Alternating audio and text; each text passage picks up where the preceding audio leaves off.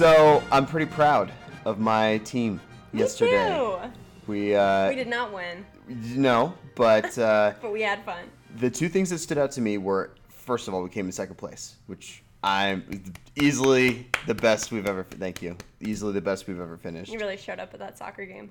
Yes, and but more impressive, I think, especially when you compare it to the first round of the Olympics, which, just to fill you in, folks, at Odyssey at our school, at the beginning of the year and the end of the year, as sort of a team building, relationship building exercise, we work with our advisory classes at the Olympics, the Advisory Olympics, as they're called, where we participate and compete in a number of games, both challenging in their physical and mental capacity, and whichever advisory is the most successful across the day walks away with a trophy, and it's kind of a big deal. It's a huge deal. And so when we're talking about, I'm pretty proud that we're in second place, and my kids, they rallied around each other way more at the end of this year than they did at the start of the year. Which That's you awesome. You remember the start of the year. Yeah, it's just hard. You don't know anybody. You're like you're trying to make the most of it. I feel like they're really relying on their like competitive drive as opposed to their like desire to work together to solve the problem at hand. Yeah. Yeah, and I noticed that too. This time was like, it was way more about like having fun and like being friendly and competitive in that way, as opposed to like at the beginning of the year was so like, we have to win, like we have to prove ourselves, but like nobody look at me at the same time. And I'm not saying I'm bitter. I think that there were some events where maybe we were treated less than fairly. Bummer. But, in the interest, and the other thing I did was when the minefield activity, my group, where they were moving forward, and my scholar, who was blindfolded, touched a mine. And everyone in my advisory was like, shh, no, like, you didn't touch it. You just let him keep going. And I was like, no. In Simmonslandia, we do not breed cheaters. You're going to go back to the start. We're going to do this again. And all of them groaned and grumbled, but we won the event. Yay! They had to start again, but they did it, and they rallied together, and they did a great job. Morals. So, yes, that's what I'm a very morally principled person. Love it. And so if I can impart that upon the kids, then I do. And I thought it went pretty well. It was exciting to be part of. How did you feel your team did? Yeah, I feel like similarly, there was so much camaraderie. There were a couple times where I had to step away, and at the beginning of the year I would have been so nervous, like leaving them with each other, and it was as if I had never gone when I left for a second. They just kept going, like cheering each other on. I think for me the most fun experience was the water balloon toss. Just like standing across from Alice across the field and just like lobbing water balloons at her. Not water bottles, water balloons. That would be an intense competition. Yeah. It was just fun. Like, as I said a while back, it's crazy when you get to watch 14 and 15-year-olds like revert back to the like childlike wonder of game playing and like having fun and being with your friends. It just kind of like surrenders them to a level of like joy that adults don't get to feel very often. I feel like teenagers start to coach themselves into not feeling that way often, and so it's just fun to be in a setting where everyone can like let loose and like giggle and have fun and play with each other and not worry about like looking stupid. Yeah. It was a good morning. The sun stayed away, so it wasn't blisteringly hot. Yeah. Which is nice. So great. Yeah, I thought it was a nice closing activity as the year is rapidly coming to a close for us here at Odyssey STEM Academy. Welcome to the Odyssey of Learning podcast. We're really excited that you're here listening along. My name is Hunter. And I'm Courtney. And we are going to be talking today about a myth that we brought up in our second episode. We're going to go into a little more detail, and it's all around feedback and what we refer to here at Odyssey as the iterative process.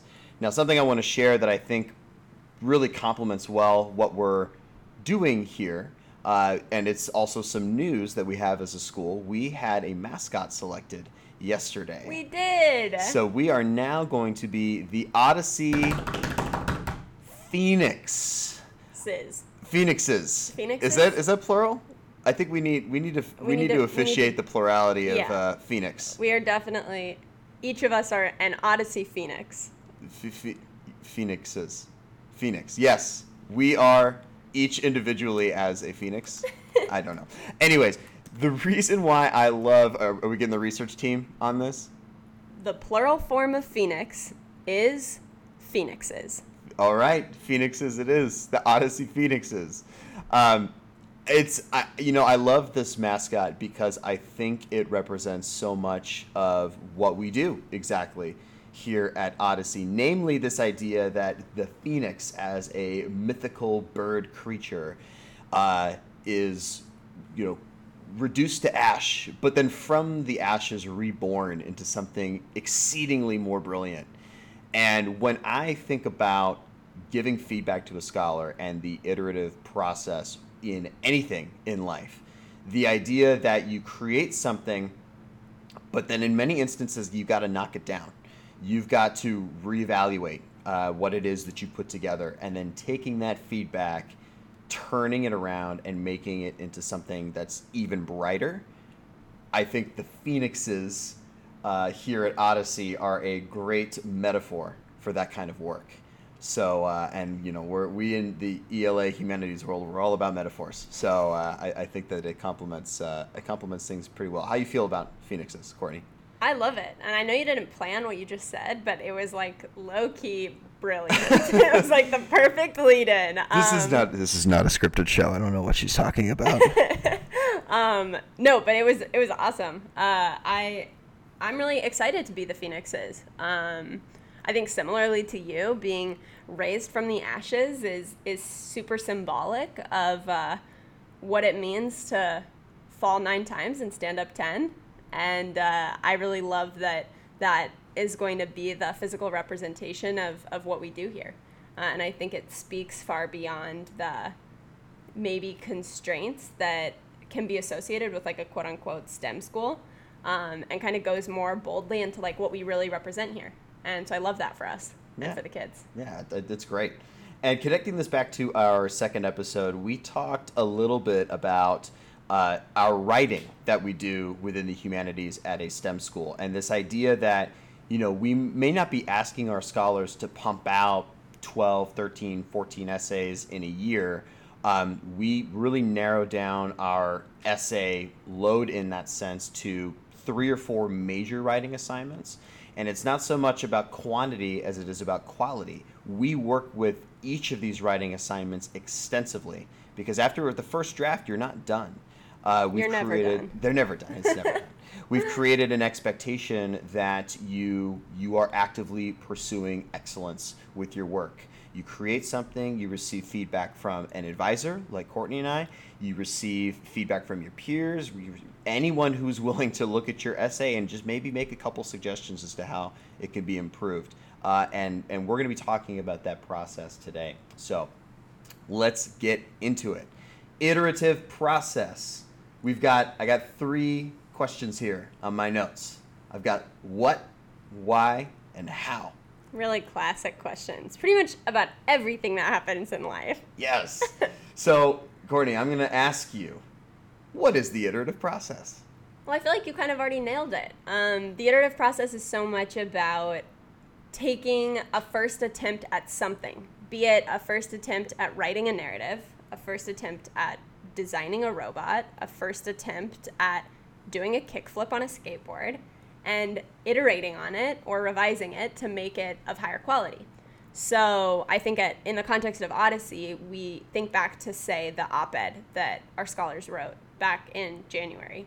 And some of them didn't finish that op-ed, not for a lack of trying, until like April, because they were iterating on it to make it stronger and stronger. So they do their first draft, and with that first draft, they rely on their notes. They rely on conversations we have in class. They rely on models and interactions with their peers and brainstorming. And they create that first piece of writing where they're like, everything I know now amounts to this. And then we help them know more. And we help them understand what a stronger piece of writing would look like through more notes or co-constructing a rubric and conversations and more like analysis of exemplary pieces and dialogues with their peers. And then they iterate on that first draft and make it a stronger second draft. So they take everything that they know now up to that point and work on a new piece of writing. and so on and so forth. And that can go, anywhere from 3 iterations to 10 iterations. And I think that when we imagine learning new skills outside of school, the iterative process is so ingrained, it's so natural. No one is going to become like master chef overnight.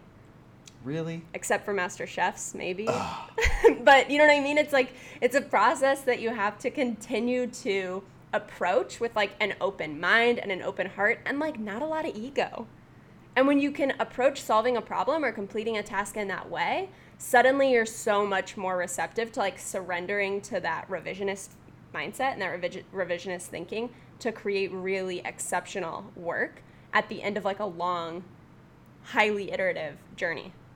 And it's sometimes tough to break them into that way of thinking, because they're largely coming from places where it's kind of been a one and done mentality. Totally. You put something together, and for whatever reason, for all its successes and faults, you get a score, and you never gone. Look at it again. Yeah. And it's gone. And we talked about that a little bit again in the second episode. And so the reason why we do this is, just as we have been talking about, Courtney was talking about it just a moment ago. It's never done.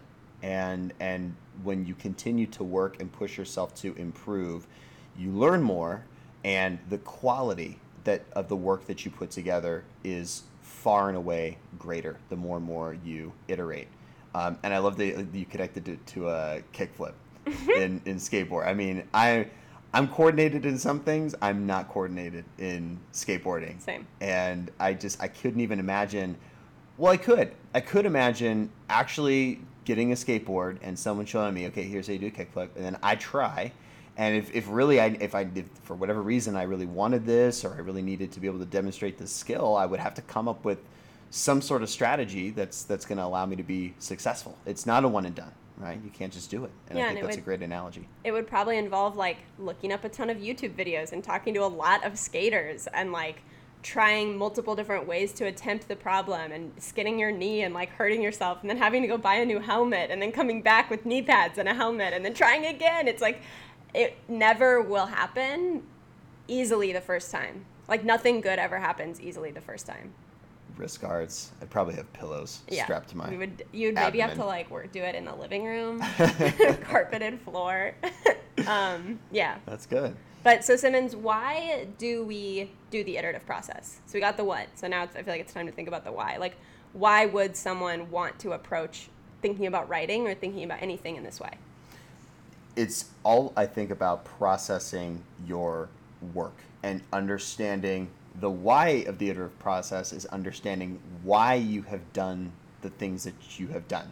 So, and we'll get into the actual process of giving feedback in a moment, but just as a kind of a primer for that, I will oftentimes leave comments that aren't necessarily like directly constructive and not necessarily like laudatory, but more just like questions. Like I'll see an interesting sentence that a scholar has written, and I don't really have any strong feelings one way or the other. It's just a really remarkable thing for them to say. And a lot of times I'll just ask, tell me about this sentence. Like, what were you thinking about as you put this sentence together? Like, kind of give me the insider scoop as to that design process with your writing. And then they're put in a position where they really have to start thinking about their thinking and understanding the why behind their own work. And I think when you're able to reason through that and you start to very critically look at your own writing, that's where very thoughtful work comes from. Just this morning, as I was finishing up some later submissions of work, I have to show you this later. One of our scholars submitted a piece of writing that was absolutely stunning. And I was a little bit concerned because this scholar, I know she's a good writer, but it was the op-ed. The op-ed was due, back in March? Something like that. And I still hadn't gotten a first draft. And every week I would ask about it. She would assure me, Simmons, I'm working on it. I'm getting feedback. Like I'm driving forward. I was like, dude, get to the end of the year. I'm just like, I need this essay, please.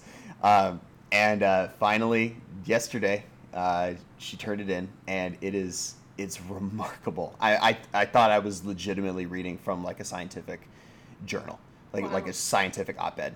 It was insane, and I think that's due to the fact that she just throughout the year has demonstrated time and time again a willingness to be vulnerable in her writing, to receive that feedback time and time again, and to continue revising her work until it was at a place where she was successful with it, advanced down the board. Wow. On the score chart. It was really, really cool, and I hadn't read anything like that from a freshman scholar this year, and I believe very firmly would not have been possible if it were not for the iterative process mindset that we've tried so hard to establish. So, and that I think takes us into the how we make this possible, what exactly the feedback looks like. So I'll turn it back over to Courtney to talk a little bit about our learning management system and what that entails. Yeah, and I think I'm really excited to have this conversation too, because though we meet so frequently to talk about our practice, I feel like we could never compare our feedback habits enough. There's like so much to learn from each other, just like there'd be so much to learn if we had the science team here or the math team here, because everyone's giving feedback in slightly different ways, and it makes me wonder about like what's the most effective way to do it. But when I think back to our feedback cycle this last year, I'd be remiss to not mention AltSchool, the learning platform that we use at Odyssey to track scholar success across all of their subjects, or all of their like content courses. So on AltSchool, it's essentially like an online learning platform where as advisors or educators, we design assignments that live online on something called a card. And in that card can be embedded like Google Docs and freeform questions and areas for a young person to upload like a picture of their work. So it can kind of capture audio files or video files. It can capture learning in so many different ways, but it kind of allows us to keep everything that they're doing in one space. So if we really wanted to see some writing that a young person is doing in their science class, like we have access to that card. In addition to homing the learning, it also provides us an excellent platform to communicate with the scholars. So we are able to like type up feedback, score it, send it to the scholars. They can read that feedback, redo their work, send it back to us, and we can kind of volley the work back and forth like that, just to kind of see their work go from like the first draft stage to the second, third, fourth, fifth, or sixth draft. And it all is with this like trackable narrative feedback as well as like scores, right? Or they're like graded feedback. Yeah, and that whole feature of how that is visualized, I think, is such a crucial step that AltSchool managed to put together this year. We love you, AltSchool. Yes. Shout out to Kelsey. A lot of AltSchool love. Kelsey is, she's regional, right? Yeah, she's like our regional team manager. She's like got to be a manager overall, like just awesome she's person. So responsive. If ever we've had an issue with AltSchool, we just very timidly like email like, so there's this thing, and she like immediately calls us and is like, I've got this. Yes. And so we feel a lot of love and support from AltSchool, and so we're really happy with the way that this has been put together. But thinking about, you were going to talk about the progress bar? Yeah, you want to? No, you go for it. Okay, so the way we visualize their progress is that we assess all competencies and work at the school on a relatively simple scale. The work is considered one of four things. The competencies, anyways, would be considered emerging. The idea that, all right, you're just setting out, demonstrating the skill. Maybe you're still grappling with some of the more conceptual ideas involved, but you're making an attempt. A step up from that is practicing. You're showing the skills. You're demonstrating kind of in isolated moments that you get it. Nothing wrong with emerging and practicing. This is all part of the process. But what we hope as the year wears on, year in and year out, is that a scholar will make their way either to what we call meeting or advanced. Meeting being, okay, clearly you understand this competency, you understand this skill, you are demonstrating it clearly and you're demonstrating it consistently. And then there's the advanced work that goes above and beyond the requisite expectations for each competency, and they're doing work far beyond the the levels that we would expect, at least to get a passing, quote unquote, passing score. And the way that that's visualized on AltSchool is I'm not a math guy, so would it be like a plot diagram, like scatter plot thing? Yeah, I think it is. But it's not scattered; it's like organized. Yeah, a plot diagram. So, it's a timeline. It is a timeline. It's a timeline with like plots of their scores if we in could chronological get order. If we get some feedback from all the math teachers math out there advisors. to explain this and Please what help. this is, that would be great. But no, so you might have a scholar who, across a year-long timeline, maybe attempted a certain competency back in September, October, towards the beginning of the year, maybe kind of hovering around the emerging practicing region. But then the more and more consistently that they work on that, we would hope, and we usually see, improvements. So we'd see a lot of emergings and practicings, then maybe exclusively practicing, and then maybe we start dipping into meeting. We get meeting for the rest of the year, and maybe we get to an advanced stage by the end of the year. And what's great about that is that it tells us a story. It tells us the story of the scholar and their learning process. It also lets us know as advisors what are their needs. So if a scholar's plateauing in practicing on any given competency, that's a telltale sign for us. And that gives us the guide to really address what does the scholar need maybe some reteaching with or some additional support on. And that timeline has become an invaluable resource for us in terms of managing that learning. And that it's that visual component that I think is so powerful. And I also think that in the same way that it's given us a lot of clarity on like what the scholars need in this moment, it's given them a lot of clarity and a lot of agency towards being able to see like, okay, I can visually track my own learning. And if I see like, okay, I was at emerging, I moved to practicing, and now I'm up at meeting, but suddenly I fell back to practicing, and now I'm back at meeting, like, I don't think I'm working as hard at this as I could be. I don't think I know as much about this as I could be. So it allows them to really like approach us and say, hey, I'm concerned about my learning right now.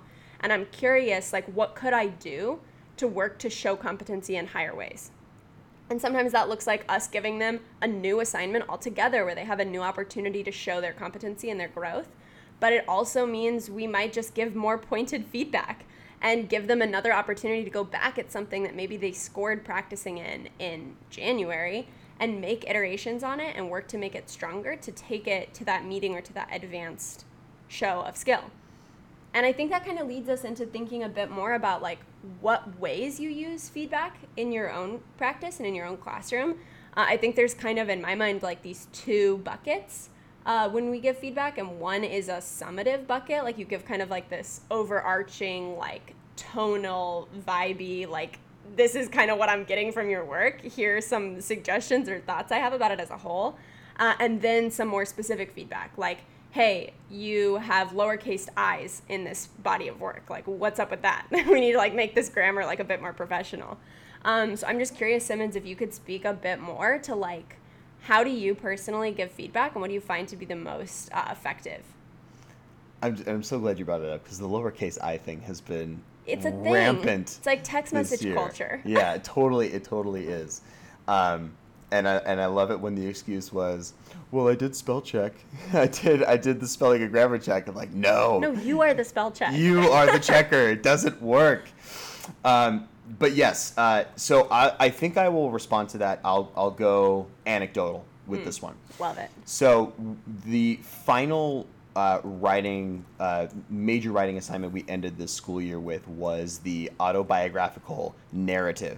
This is actually an assignment I'm really looking forward to, because it's going to be looped in newer and unique forms every single year that a scholar is here, so that by the time they're done with their narrative writing senior year, they'll be able to take all of this work into a more combined story. Like portfolio of sorts. Yeah, about who they are and what they're all about, and anybody can pick that up and understand, okay, I immediately know who this scholar is and what they're looking to accomplish and achieve in their life. And so it was really great to see them starting to reflect on that during the final trimester here. But we created, sticking with AltSchool lingo and terminology, we created 3 cards that were the equivalent of 3 separate drafts of this essay. And the way I looked at it was, after submitting the first draft, in my mind, I felt this is where scholars needed the most sort of specific, nitpicky, call it what you will, feedback. And so what AltSchool is great at doing is we created a Google Doc with each of these cards. And what AltSchool will do is it'll take that Google document and make a copy for every single scholar in your class and link it to their card. So as the advisor, am going through and giving feedback and giving assessment, I simply go to their card, click on the linked Google document, and I immediately have access to everything that they've written, everything that they've created. So with that first round, what I did was I went to the Google Doc itself, and I tore those documents up in a positive way. I don't mean that negatively at all. I just left so many comments. And during the exhibition, most of them chose to show their first draft, because you see the draft of work on the left, and then there's this small column on the right, Hunter Simmons, Hunter Simmons, Hunter Simmons, Hunter Simmons, all the way down, just all of these comments. And they talked about what they had to do to change their work in order to get it to, in some cases, where I could actually comprehend what they were saying from sentence to sentence, but to also start thinking about, okay, how do I steer this towards that products and performances competency, where I'm able to produce a very professional looking piece of work. And so the jump from draft 1 to draft 2 was massive because of all that feedback that I left.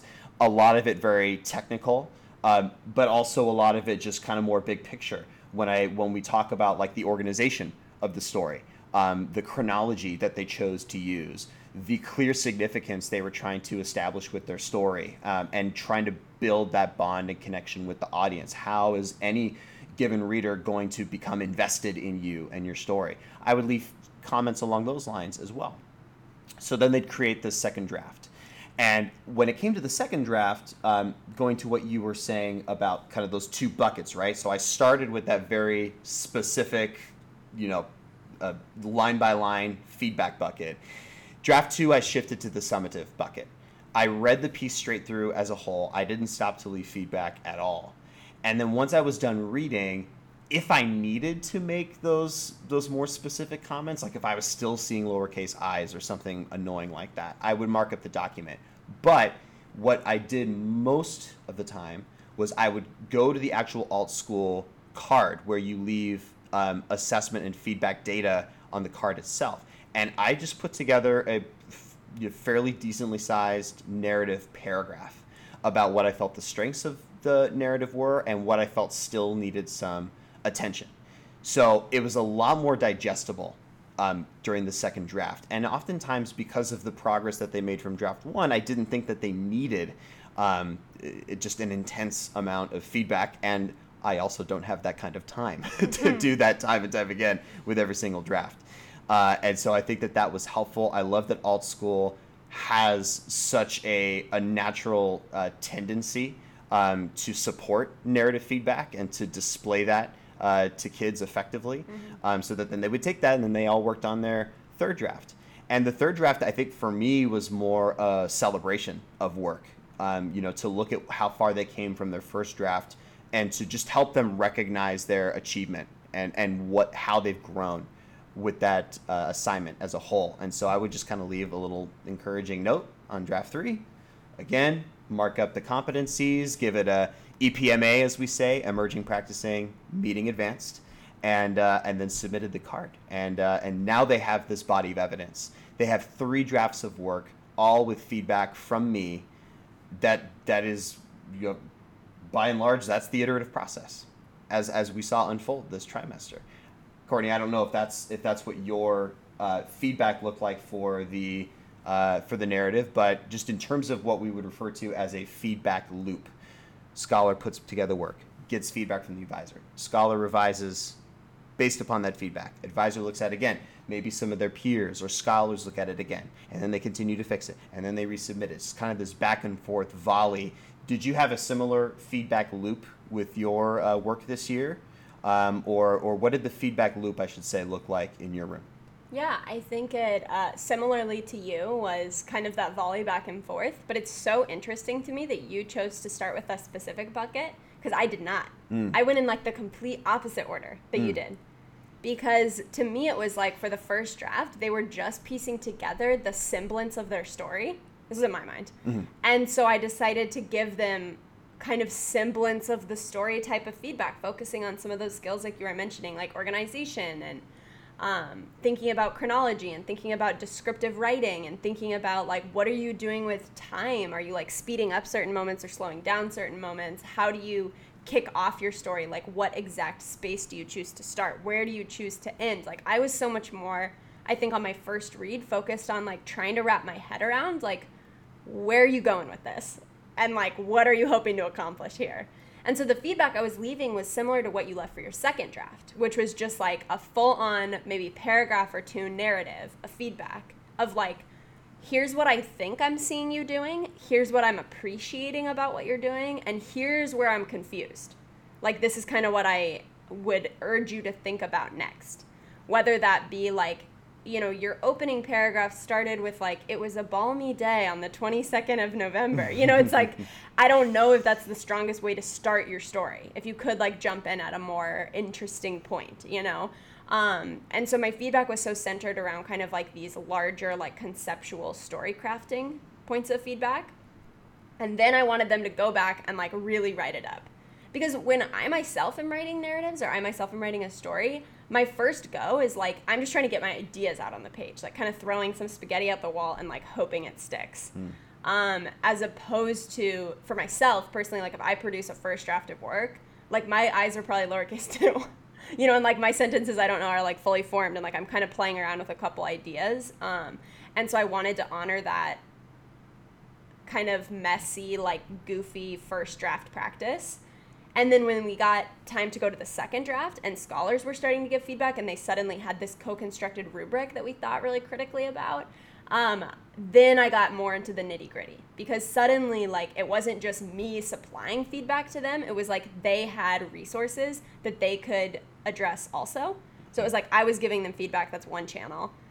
They were looking at the rubric and the prompt and their work, and that's another channel, like self-reflection. And then their peers were adding their commentary and feedback, and that's like a third channel. And so suddenly it's like, it becomes less of like, I went from draft 1, I got Courtney's feedback. I went to draft 2, I got Courtney's feedback. And it was more like we all were like teammates on trying to create the best piece of writing possible.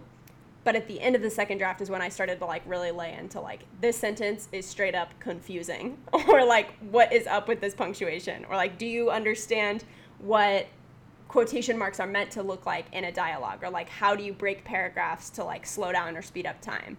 So it's focused a bit more on like that nitty gritty in the second. And then similarly to you though, the third draft, I was just like, wow, this is worth celebrating.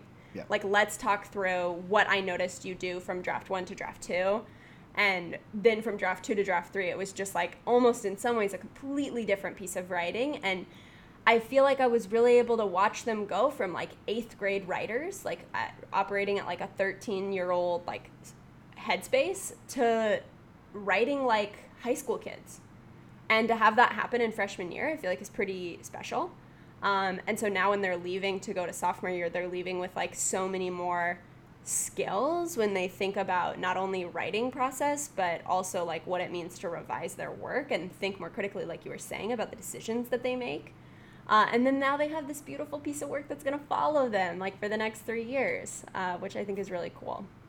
And I don't know if you've had any similar moments, but there's fewer things more heartwarming to my humanities heart than when I open up someone's Google document of work and I see comments from other scholars. I know. In the Google Doc. It's so sweet. And those comments are the exact comments that I would make. And I'll usually add a note under there and be like, yes, I agree completely. And I think that also gives the scholars that left the comment sort of that affirmation, like, oh, I can do this. Yeah, like I know what I'm looking for. Like it doesn't have to be my advisor, it doesn't have to be my teacher that leaves this feedback. Like I'm fully capable of making very rational, critical feedback that is going to help someone improve their writing. So that's just very, very, very cool. We have a couple minutes here before we close out the podcast, and so I think maybe we just end with this kind of reflection we have at the bottom. This idea, kind of what is maybe our biggest takeaway or learning about feedback from this year. So do you have something to share in mind? Yeah. I, starting at Odyssey in the fall and working on understanding a platform like AltSchool was challenging for me. I am so traditionally like, give me a multiple pack color of pens and a piece of printed work, and I will go to town on leaving feedback on that document. And I love the like tangible process of like writing on a document to give feedback in that way. And that's how I did it for my first 2 years of teaching, and how I learned best when I was in school myself. And so like translating that into an online platform where we're not really working with paper as much and we're like so much more focused on Google Docs was really hard for me. But I feel like I learned over the last year how to use that technology to my benefit to leave feedback that was actually being received by someone and then immediately turned around and like implemented into their work. And I think that it kind of boils down to 2 words that I used when I set my like New Year's resolution of 2019, that I want to give like specific, timely feedback. And that combination of phrases, I think really speaks to like how young people, I've like seen them like respond well to feedback. And I think that the more specific we can offer feedback to them without being like, next go to point B and then go to point C and now go to point D. Like, we don't want to give them a list, like a checklist, but giving them like a roadmap that's clear to follow of like, if you are wanting to revise your work, I suggest you could like work on looking through step A and looking through step B and going to your notes and going to the rubric and revising this paragraph and constructing a stronger opening. So the more specific the feedback can be, I think the better, without being like reductive. And the more timely the feedback can be, I've seen also be really effective to them, which, as you mentioned, is like really hard when all of a sudden you get slammed with like, oh my gosh, I have 80 narratives I want to read and like give really thoughtful feedback on. It's like, whoa, that's a lot.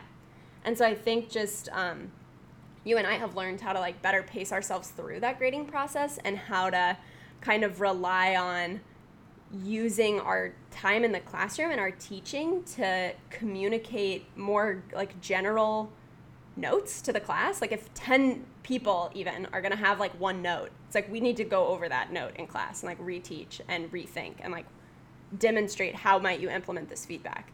Yeah, I don't know. I feel like I kind of rambled a little bit, but that was my New Year's resolution. Rambling is welcome. Yeah, that was my New Year's resolution for 2019. And I think it's going to be something that's not like a check off New Year's resolution, just like a mantra I like to keep in mind. Like I want to give specific, timely feedback.